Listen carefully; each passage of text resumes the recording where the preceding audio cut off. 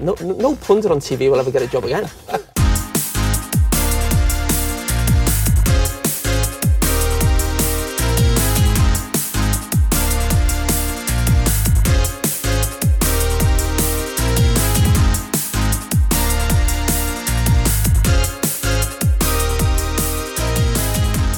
Dreadful. Dumb and dumber, I'd call him. Hello, welcome back to the 40-Yard Switch, episode 116. As always, Jasper Woodsock.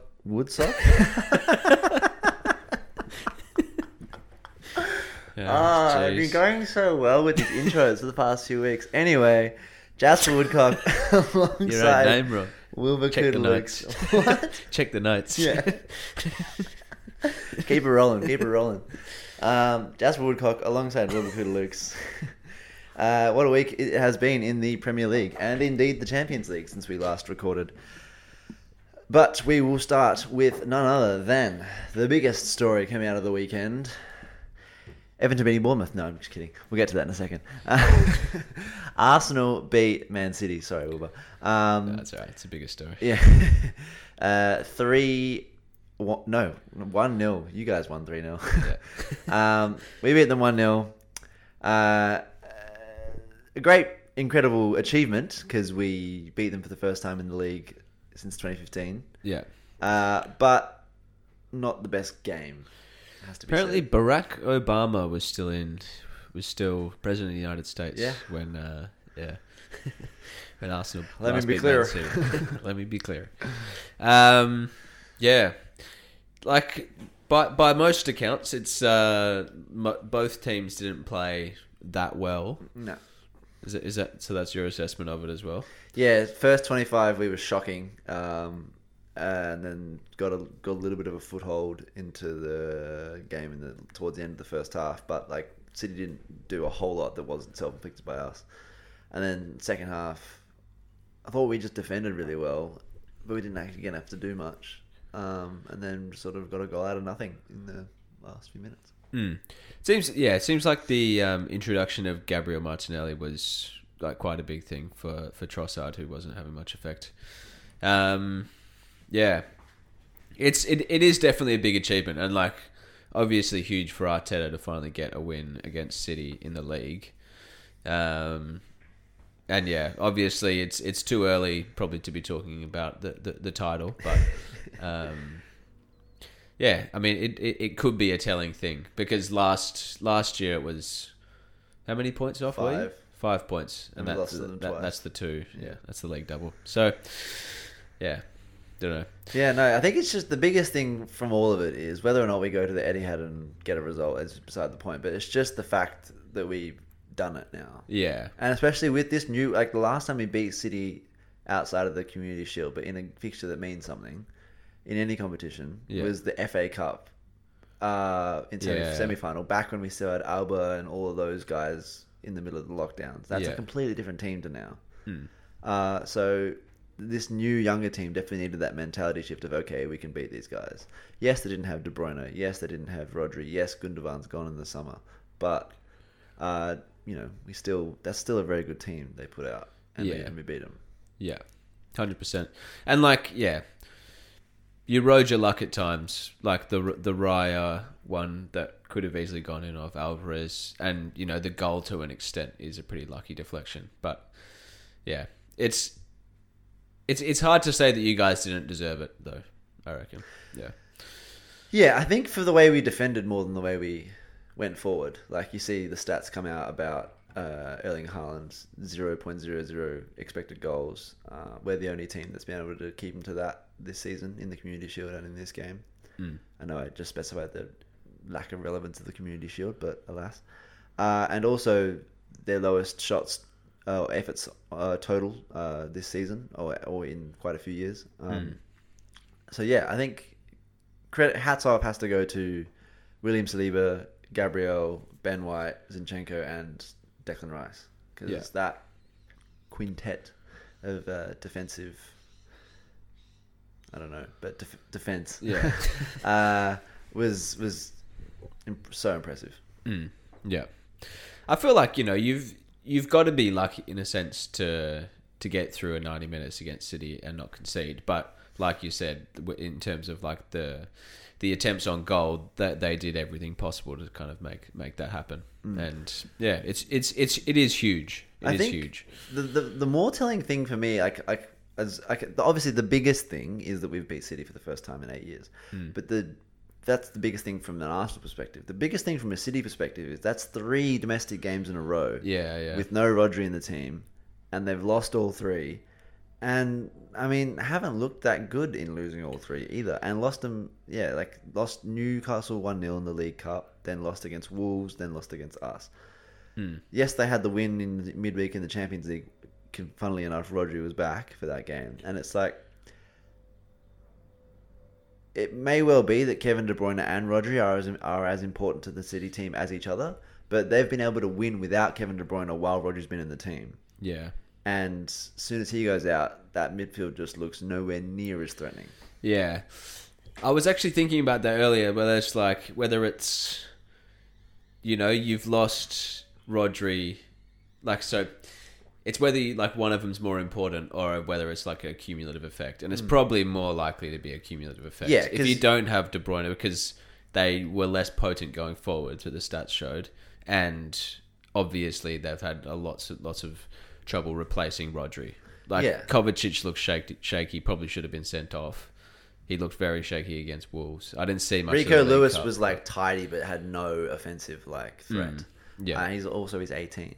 Mateus Nunes has been all right, but again, it's what I mean. It's like if you go a step further than not having Rodri and not having Kevin De Bruyne, you go to not having Ilkay Gundogan. Yeah. So the starting midfield that was so key that they had against us, like you said, so key that they had against us in both games in the league last season was those 3, and now you look at Kovacic, Rico Lewis, and Foden or Kovacic, the midfield trios that they've tried in the games that Rodri's been suspended has been a combination of Kovacic, Rico Lewis, Mateus Nunes, Calvin Phillips, Bernardo Silva, and Phil Foden. Yeah. And as good as some of those players are, that's a significant drop off from Ilkay Gundogan, Kevin De Bruyne, and Rodri. Yeah.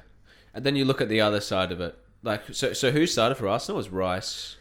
Partey came on. Rice, Jorginho, and Odegaard. Yeah. So the midfield that Arsenal finished with was Partey. Rice, Partey, and Odegaard is significantly better than the midfield that City finished with. Yeah, I think also it'll be interesting to see how much Arteta plays the Rice, Partey, Odegaard midfield, because it's potentially seen as too defensive, but it's also rock solid. So. Yeah. But with City, I think it's a cumulative effect of chipping away. You lose one, you lose another, and then you finally lose the third.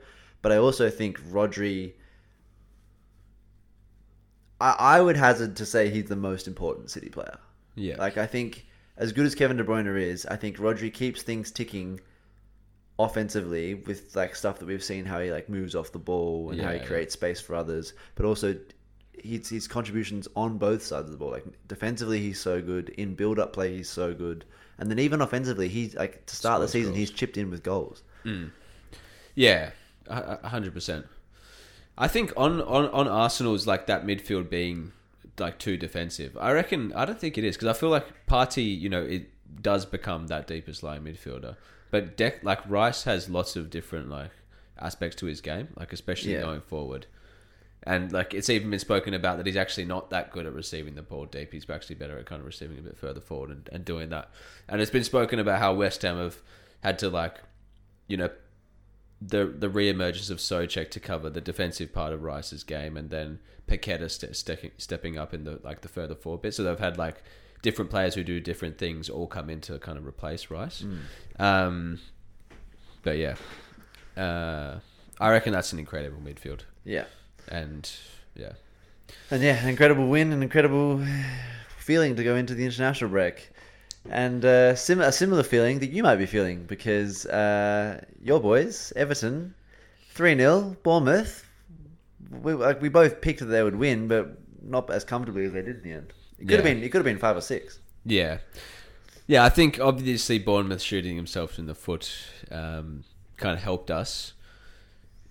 and I feel like that first one going in, which was a bit of a gift, like potentially just got like the snowballing a little bit. Yeah, well, just the fact that we hadn't really scored at Goodison. I don't think we had scored. Yeah, we hadn't scored at Goodison so far this season. So that's a good way to get it kind of off your back. And the Harrison goal, the Harrison goal is just ridiculous, and I think he is going to be very important for us this season. Hopefully, he can stay fit. But yeah, it's definitely a good one to, like, a good 3 points to get. I think still, if like go back a couple of weeks, we still would have wanted to get at least 4 points from the Luton and Bournemouth games, and yeah, I do wonder whether we'll look back to the start of this season and like Rue kind of missed points because it was a relatively easy set of games, and we've definitely spoken about how they've underperformed XG and expected points, but yeah, it's a step in the right direction, but there's still lots of work to be done. Because I agree, relatively easy set of games, and you've underperformed XG and XP, but we love stats. Yeah, advanced metrics.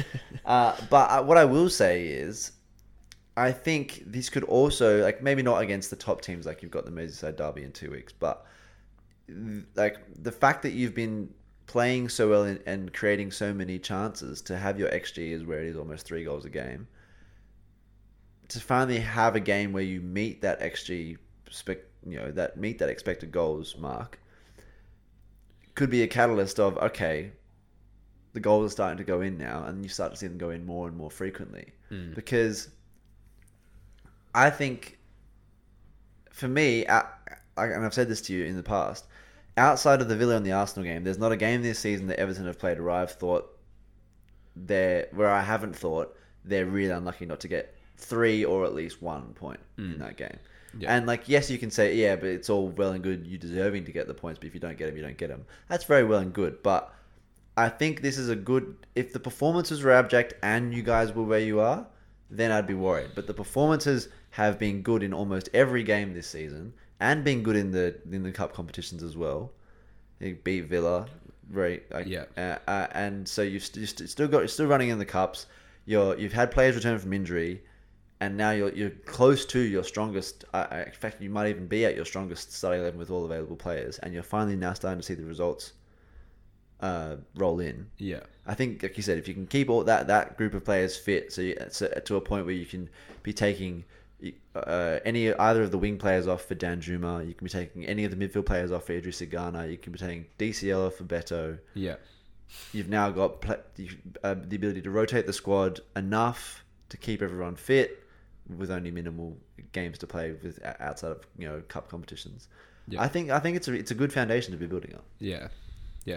I'm definitely the most excited by Jack Harrison, and I think Beto, hasn't scored in the Premier League yet, but he's the best kind of deputy for DCL that we've had for a while. So yeah, him and Mopez, it's night and day. Yeah. But yeah, good signs. Everton on the up. We love to see it. We're back.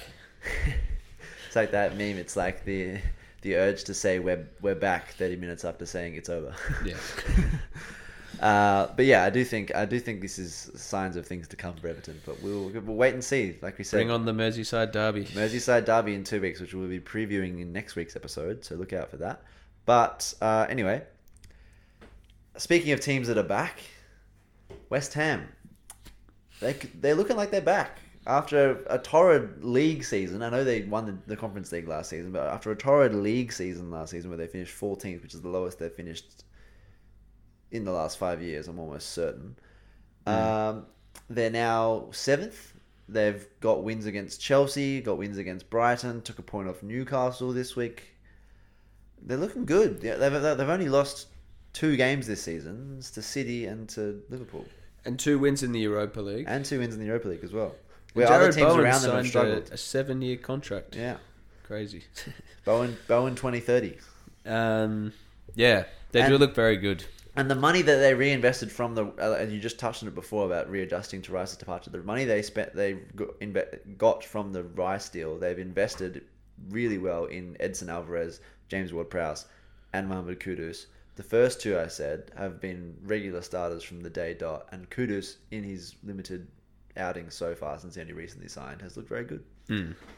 Yeah, he could be a bit of a gem. And yeah, I think like Souček has played a lot better this season than he did at all last season, which is obviously huge when you lose someone like Declan Rice. And it's just crazy because, I mean, Souček and actually Soufal for that matter were in like, you know, team of the season contention. I think it was the year before last. So it's good to see them back and playing well. And even players like Antonio, he had a terrible year last year, and he's put. And remember, he was himself on about fire. Remember when he did the thing with the cutout of himself? Yeah. He was like, but yeah, it's great for Moyes that like, because I think there was talk at the end of last season whether like they might like move on to someone else, given how bad they did in the league, but he's kind of saved a little bit by the Conference League win. And yeah, he's proved that he knows what he's doing. Yeah, I wouldn't be surprised if he retires from football as West Ham manager. I can see him being there for years. Yeah, he's a good fit. They've just got a good foundation for continued success. Yeah, like their one down year they had their best ever achievement in a European competition. Like, and now they're seemingly back to being a top 8, top 6 fringe club. Yeah, I don't quite partake to the notion that they're going to be finishing in the top 4. Top 4, yeah. That some West Ham fans have been saying, but they're thereabouts as to where they were 2 seasons ago. Yeah, it's definitely another one because like the European competition was kind of like their downfall a little bit in terms of their performance in the Premier League. So it'll be interesting to see how they go. If they continue how their form in the Europa League, they'll be going deep. So it'll be interesting to see how that affects it. Because I don't think their squad's particularly deep in terms of talent. I think offensively it's a little bit deeper than it was last season. Defensively, I don't know. Yeah, you've got Kurt Zuma, Agerd, and Soufal. Oh, but yeah, for centre backs. Yeah, and then you've got Soufal and Timo Kehrer. He's a centre back / right back. Yeah, and then who plays that? Cresswell, or is it someone else? Exactly, but like either way, it's not like the defense doesn't wow me, but like the style they play with, they sit back, a lot of men behind the ball and soak up the pressure, then counter. It works. You don't have to have an amazing set of defenders for that to work. Yeah, but yeah. So if any of them get injured, I do wonder a little bit. But for now, yeah. It's very interesting with the Rice thing because bringing in James Ward-Prowse, that they get something that they didn't really have in Rice in terms of like the set piece delivery. Paqueta's been amazing, re-emergence of Souček, and then who's the other guy they got in midfield? Edson Alvarez. Yeah. He's been another solid like deeper lying player. Yeah, decent. Allowing the likes of Ward-Prowse and Paqueta to like really push forward and correct, because Ward-Prowse has chipped in with a few goals as well. He's been a revelation. Yeah. Been playing for a club and at a level that we knew he could play for. He was sort of stuck at Southampton for a while. Yeah. Well, the start he's had in the Premier League shows that, like, indicates that he can like kick on it and be better than he was. Yeah, which sort of beggars belief as to why he hasn't been picked for the England team. Yeah, for sure. Yeah, because you've got, like we mentioned before, Calvin Phillips, who even when he's been given a chance at City recently with Rodri's absence, has not impressed. And it's a similar thing with Harry Maguire. Like those two just get picked based on how they perform for England, which makes no sense as they're not really like performing that greatly for England anymore either. But yeah, it's James Ward-Prowse stiff to not get picked, but all you can do is keep performing, I suppose. Just quickly, so the midfielders chosen for England: Trent, Jude Bellingham, no issues there. Yeah, Conor Gallagher, Jordan Henderson, Calvin Phillips, and Declan Rice. Like, yeah, those last three before Declan Rice, Conor Gallagher as well, has been playing regularly, but has not been playing well. No, not at all. Like he's outshone so much by Moises Caicedo and Enzo Fernandez in that midfield. It's not funny. Like, and then Jordan Henderson is playing, not in a very competitive league. Yeah, I'm pretty sure before I don't know what it's ranked now, but before all the signings the Saudi league received this year, it was ranked as like the 40th best league in the world. So. That's as I told you really to know, really. Yeah, so he's riding the kind of legacy, like, I don't know, I suppose legacy sort of thing, you'd have to say. And then, we spoke about Calvin Phillips already. I mean, even Trent, Yeah, like Trent worked in midfield against Malta, but yeah. how's that going to go? Even against a team like the Socceroos. Yeah. And you'd probably have to say that Ward-Prowse's set pieces are better than Trent's as well. Ward-Prowse is the best set piece taker that England have by a distance. Anyway, we won't go into England's selection. Yes, but West Ham, I'm not going to say it's nice to see them back because I don't really feel strongly about West Ham. But I think it's good for football that they're back. Yeah, I think in the past on the podcast I've said I don't like them that much. I'm liking them a bit more this season. Yeah, I don't like that they made an animal abuser their captain, but yeah, that's my sort of personal bias a little bit. But like I said, it's good for football that a club as big as West Ham are doing well.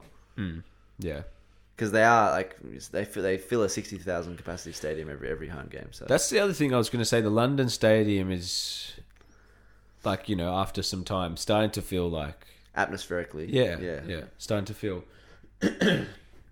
like a bit more of a home stadium. I think when that goal, I think against Liverpool. Did they score against Liverpool? Yeah. They ended up losing. Yeah, they scored though. But I think they might have scored the opener and equaliser. Diving header. The atmosphere when that went. I think was winning a crazy. European Cup always helps with the atmosphere. Yeah, kind of adding a bit of history to the ground. Yeah. All right, so we've talked about two teams that are on the up, and so might as well talk about a third. Chelsea, after a results-wise tumultuous start to the season, are finally potentially starting to bear the fruits of what their performances have been showing in the first opening 8 rounds of the Premier League. Last 2 weeks, 2-0 win over Fulham and a 4-1 win over Burnley on the weekend. Seemingly finally found that that clinical spark in front of goal, which had been sorely lacking. Looking good. Yeah, and Raheem Sterling featuring obviously heavily in terms of everything good they do, and I think that has been the story for most of this season as well. Like there are a few other pieces like Jackson looks decent, and Colwell looking decent, but Raheem Sterling's been at the forefront of everything good that they've done so far, and we've spoken about it how difficult it is.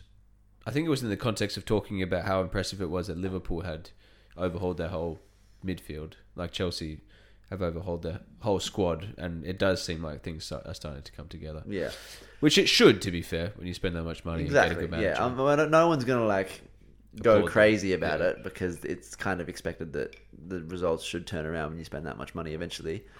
But by the same token, if we go back into advanced metrics, speaking of expected points, they are third in the table based on expected points. And let me go back to expected goals as well.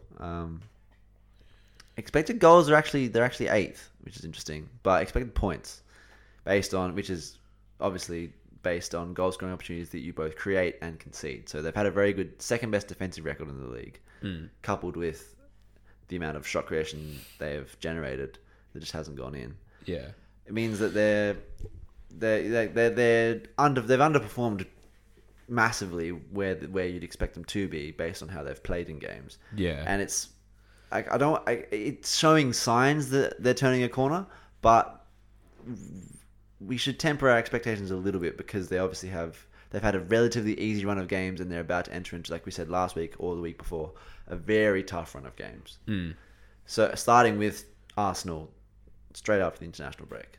Yeah. So I think that's the thing about the expected points story in particular,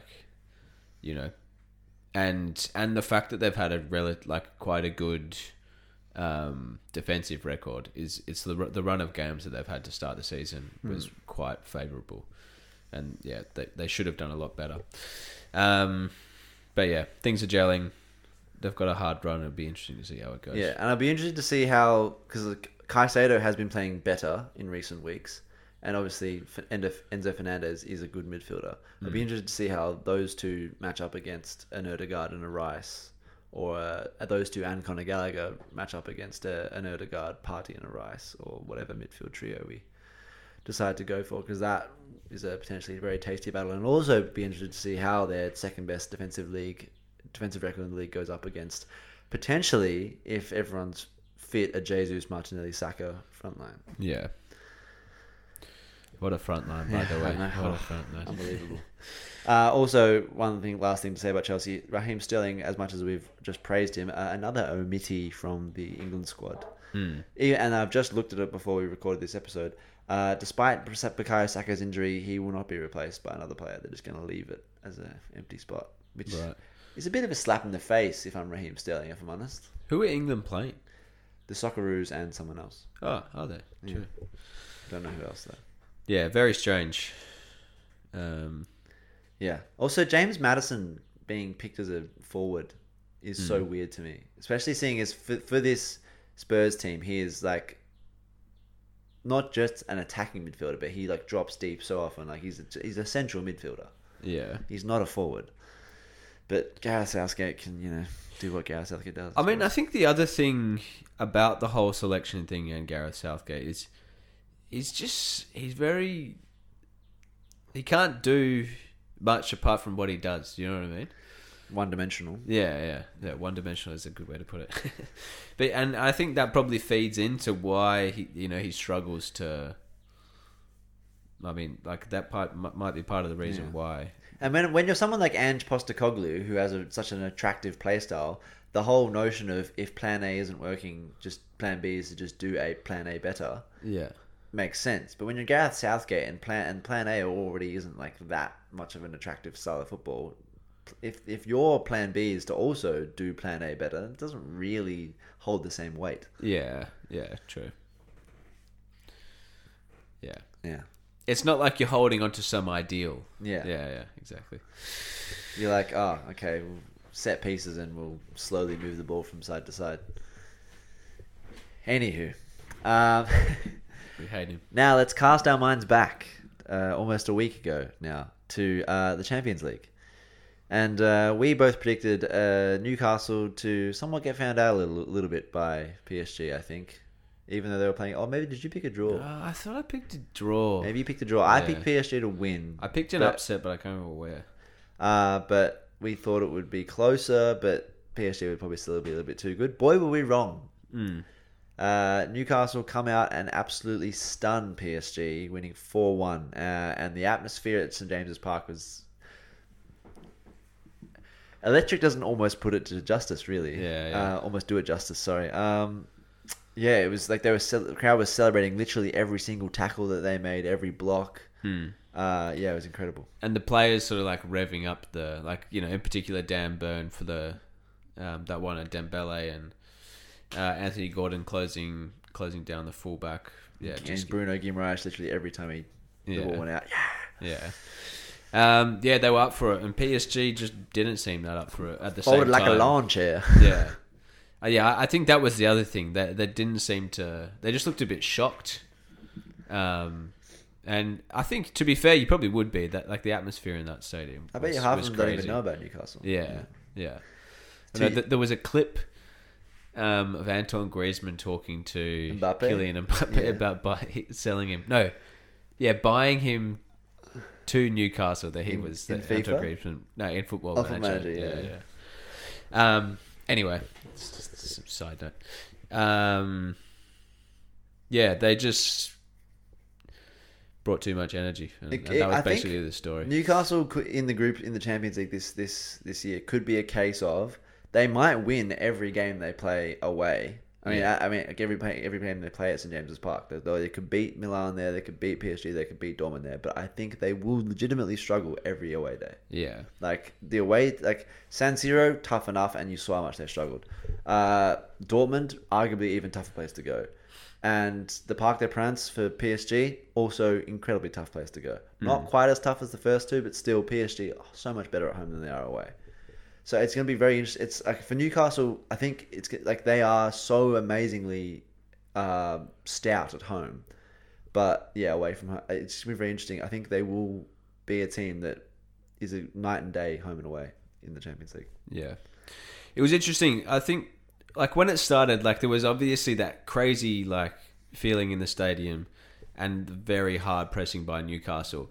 But at the start, it kind of felt a little bit like PSG were kind of soaking it up decently well and played through the press a few times. And I was kind of thinking that Newcastle might, like, you can't press like that forever. But I think it did break down actually relatively early with, I think Isak won the ball high and then Almiron scored.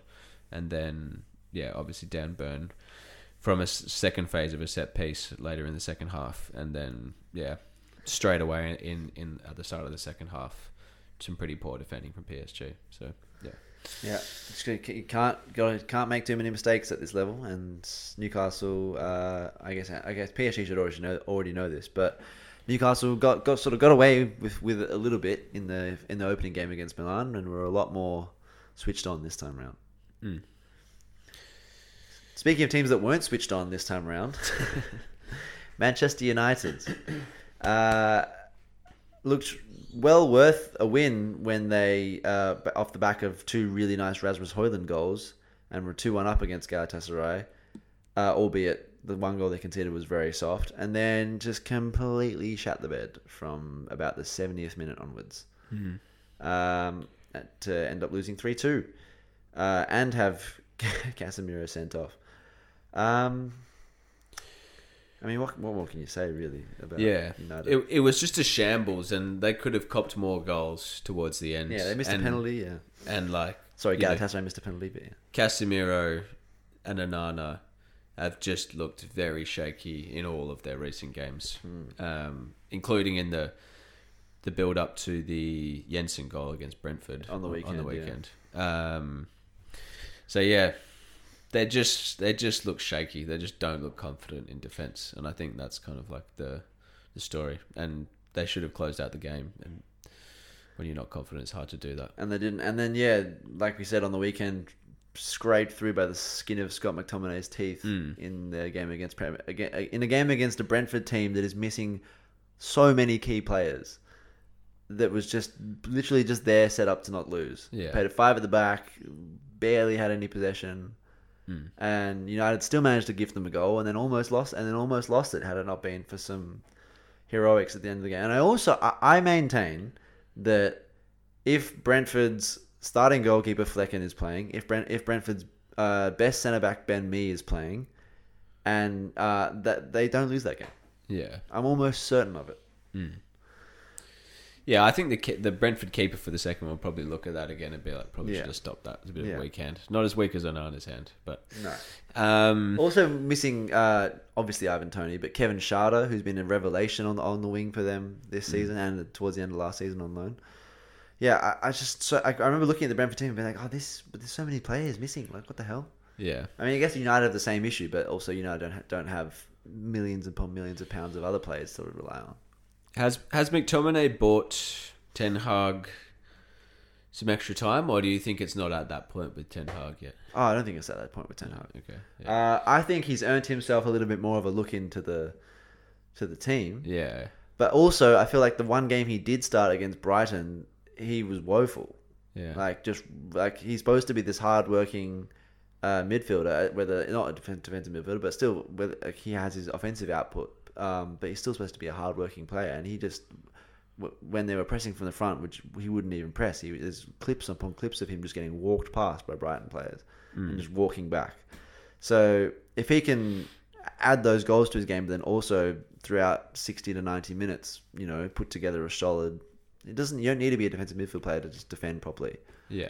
I think he's got plenty to give that team, because it seems to be a bit of a rotating next man up next to Casemiro between Eriksen and Rabat, McTominay, whoever else they've got. I mean, but then also, at what point is Casemiro going to get dropped? Yeah. Like, that's the next thing, because Casemiro at the moment is, essentially failing Ten Hag for what he needs him to do. Yeah, he has a good But game for who? once every 3 games, and that's not good enough as the starting defensive midfield £60 million player and apparently until and up until the start of last season, and even including last season, many people regard him as the best defensive midfield player in the world, which is ludicrous. But that's what you see a lot of people saying. Yeah, it's difficult. I think that's gone now. He may have once been, but he's not anymore. Yeah, not even close. It's gone now. But yeah, who plays there instead of? Well, Amrabat's he's not as defensive as Casemiro, but you play him and Eriksen, see if that works. But I don't know. It's tricky. It's tricky. It's very tricky. Also, I don't like.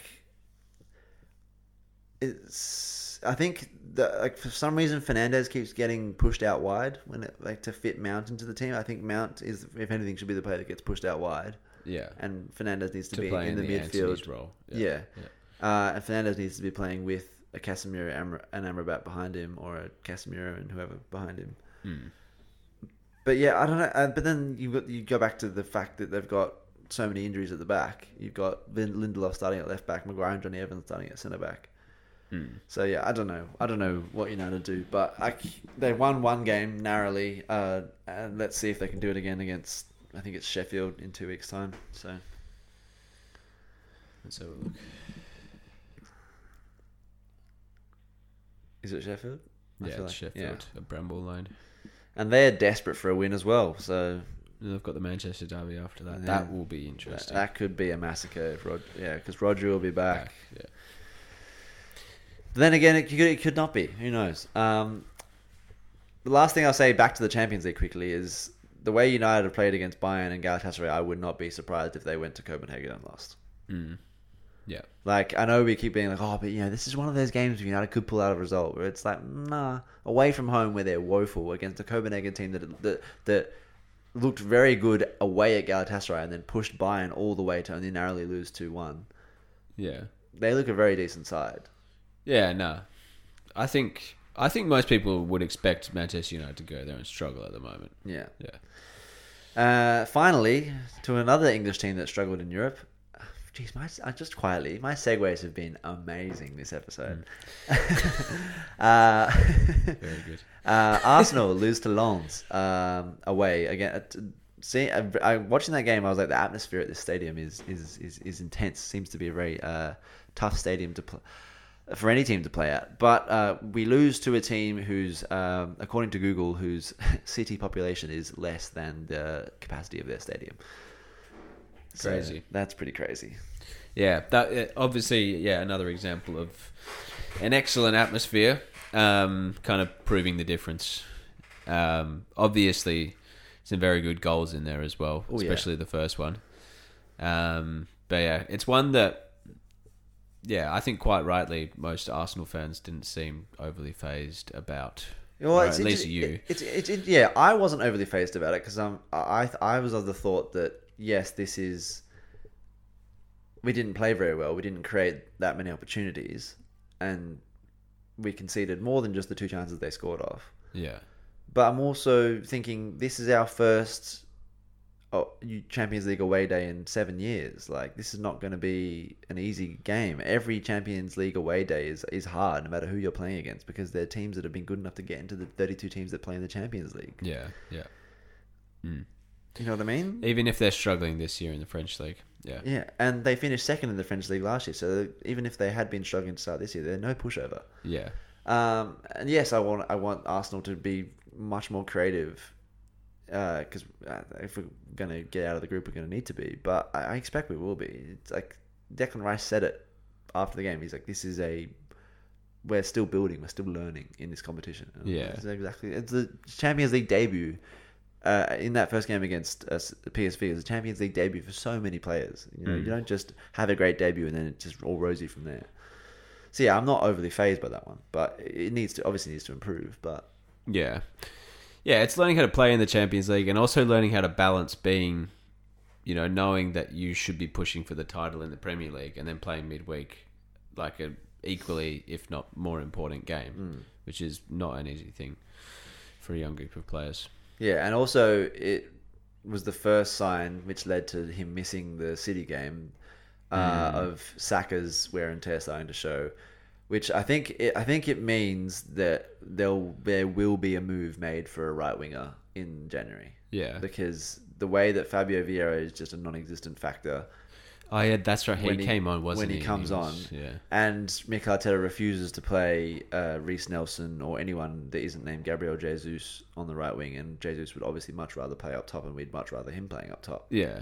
Yeah. So yeah, I've seen the rumor mill start about Pedro Neto to Arsenal again in January. So it'll be interesting to see if that comes to fruition. But yeah, Saka can't play with the same level of workload that he did last season, and I think should any player really be any young player able to do what Arteta has asked of him? Well, Yeah. Not really. But I think it comes back to something that I heard recently, which is that loads of young players are playing so many minutes of football before they're 20, 21, 22. Yeah. And that's just going to mean they break down later in their careers. Yeah. Because if you think, I think Steven Gerrard and Frank Lampard were the examples, and they played 3,000 minutes before their 21st birthday, or 4,000 minutes before their 21st birthday. Jude Bellingham's played 15,000 minutes, and Saka's played in the realm of 10,000. Yeah. That's ridiculous. Yeah. Yeah. It does speak to the obviously that's not good in terms of whatever later in the career, but yeah, it's crazy the maturity of Saka. It's very impressive. Yeah, it's very impressive. But I don't know who you get to deputise him, but Someone good, hopefully. But yes, as there's an international break, I guess we can do one quick prediction for the England versus Socceroos game before we sign off. Who are you going for? England. Who are you going for? Probably England. Yeah. Okay. I care even less. I do care about the Matildas, but I don't really care about the Socceroos that much. I know like 4 of their players. Yeah. Yeah. Yeah. But yeah, so I'm going to go England 3-1. Yeah. No, 3-1. Australia might get a goal. See Harry Souttar shutting down Harry Kane. Yeah. Harry Souttar and Harry Maguire at set pieces. That's what I want to watch. Yeah, true. Slabhead from down under. Yeah. Probably, I don't know, 3-0. Yeah, okay, cool.